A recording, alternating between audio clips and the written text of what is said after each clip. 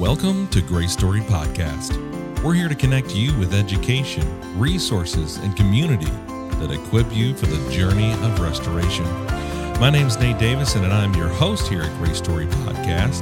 Thank you for joining us for this episode, a bonus episode where I'm going to hand things over to Ryan Waters, who is our Content Strategy Director here at Grace Story Ministries, and he's going to be sharing from his perspective on 5 tips for making new friends in college. Let's go to Ryan right now. Hi, my name is Ryan Waters, and I'm going to be reading for you an article I wrote entitled 5 Tips for Making New Friends in College for BetterCollegeStudent.com back in 2017.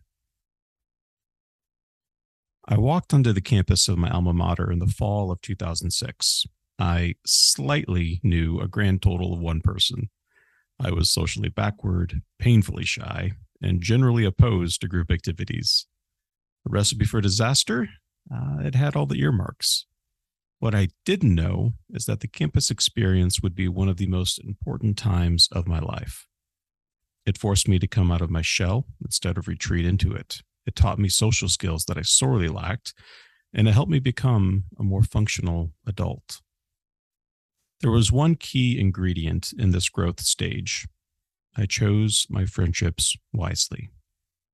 Below are a few tips that I learned about choosing friendships, and I hope they will be of use to you as you enter into this new and important stage of your life. Tip number 1, choose friends that are emotionally healthy. Choose friends that speak life into your world. And let's define what these people look like. These are the folks that are attuned to your emotions, but are not dependent on them. They have other friends they can also lean on. They can give as much or even more than they get. They know when to linger and when to leave. And they have a healthy sense of interdependence instead of codependence.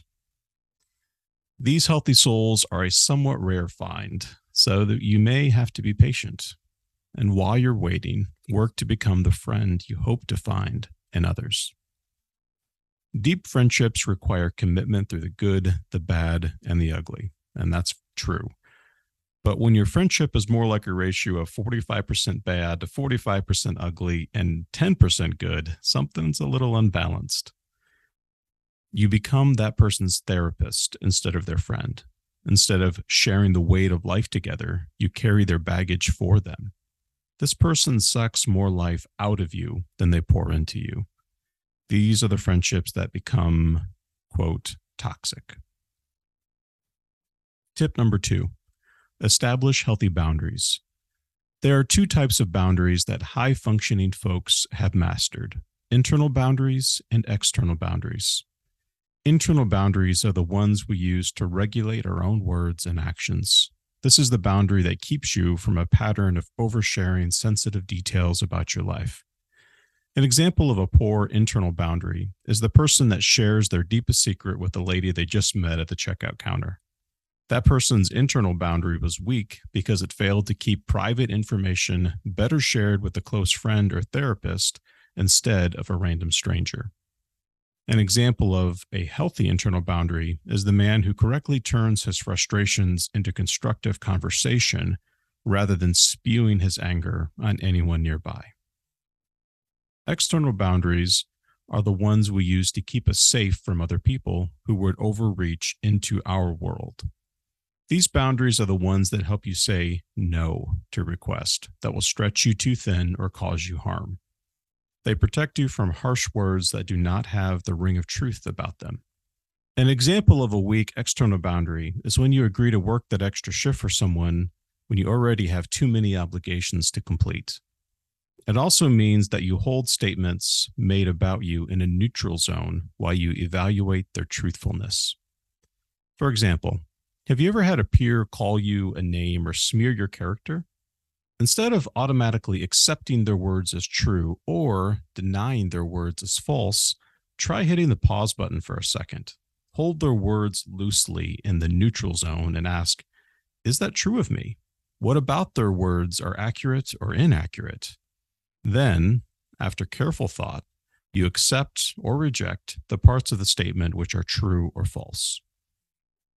Tip number 3, find friends from all walks of life and age ranges.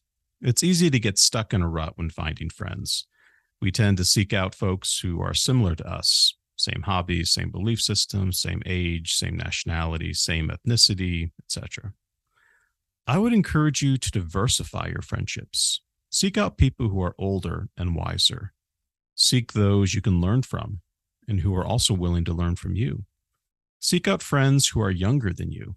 This enables you to speak into their lives and learn from them. Look for friends from other ethnicities or nationalities.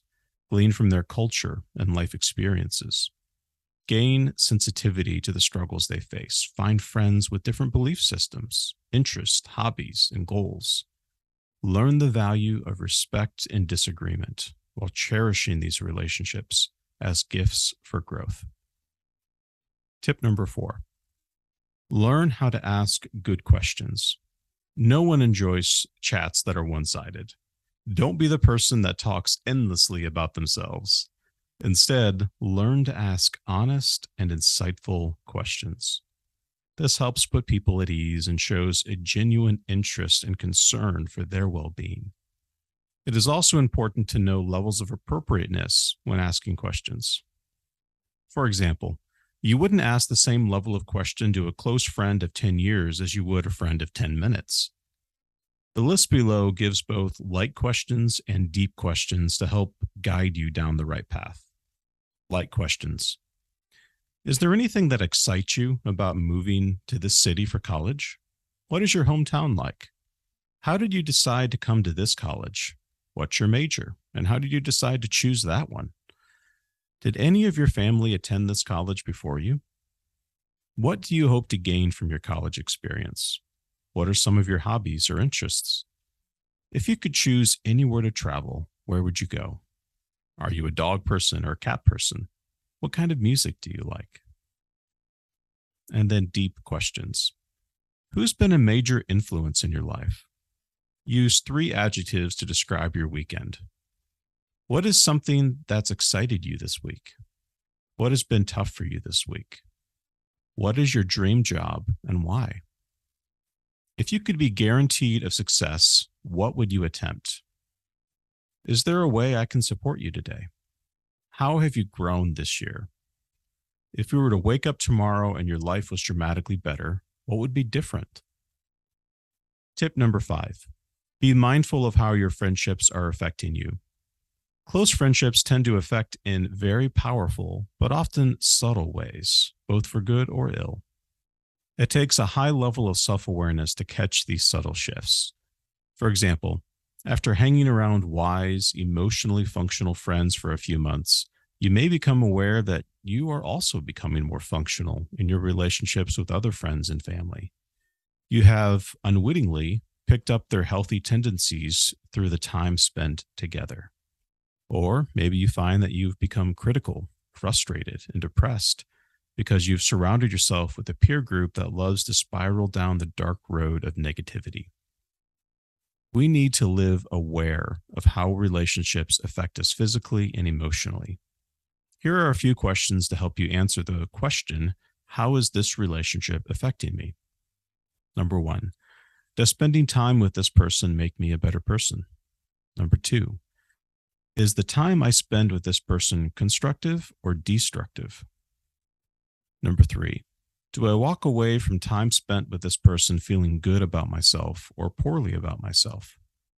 Number 4, do I walk away from time spent with this person feeling good about others or poorly about others? Number 5, does this person accept me for me, or do I need to wear a mask for them to like me? Number 6, do I always have to be perfect when I'm with this person, or is it okay for me to make mistakes? Number 7, does this person isolate me from others or allow me the space I need to deepen other friendships as well? Number 8, does this person belittle my belief system or honor our differences with respect? So these are my tips to help guide you down the path of finding meaningful friendships during your college years and beyond.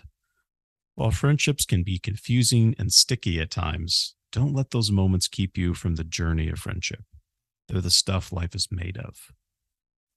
I hope you find the type of friendships that William Shakespeare wrote of when he said, "A friend is one that knows you as you are, understands where you have been, accepts what you have become, and still gently allows you to grow. Trust me, they're worth the search." Thank you again for joining us for this bonus episode where Ryan Waters shared the 5 tips for making new friends in college. If you want more content like this and more articles, these are shared monthly in our newsletter that can go right to your inbox. If you're not getting that, make sure you go over to gracestoryministries.com and go ahead and sign up for our newsletter so you don't miss a thing. While you're over there at gracestoryministries.com, go ahead and check out the men's conference, the women's conference, maybe even get your registration squared away.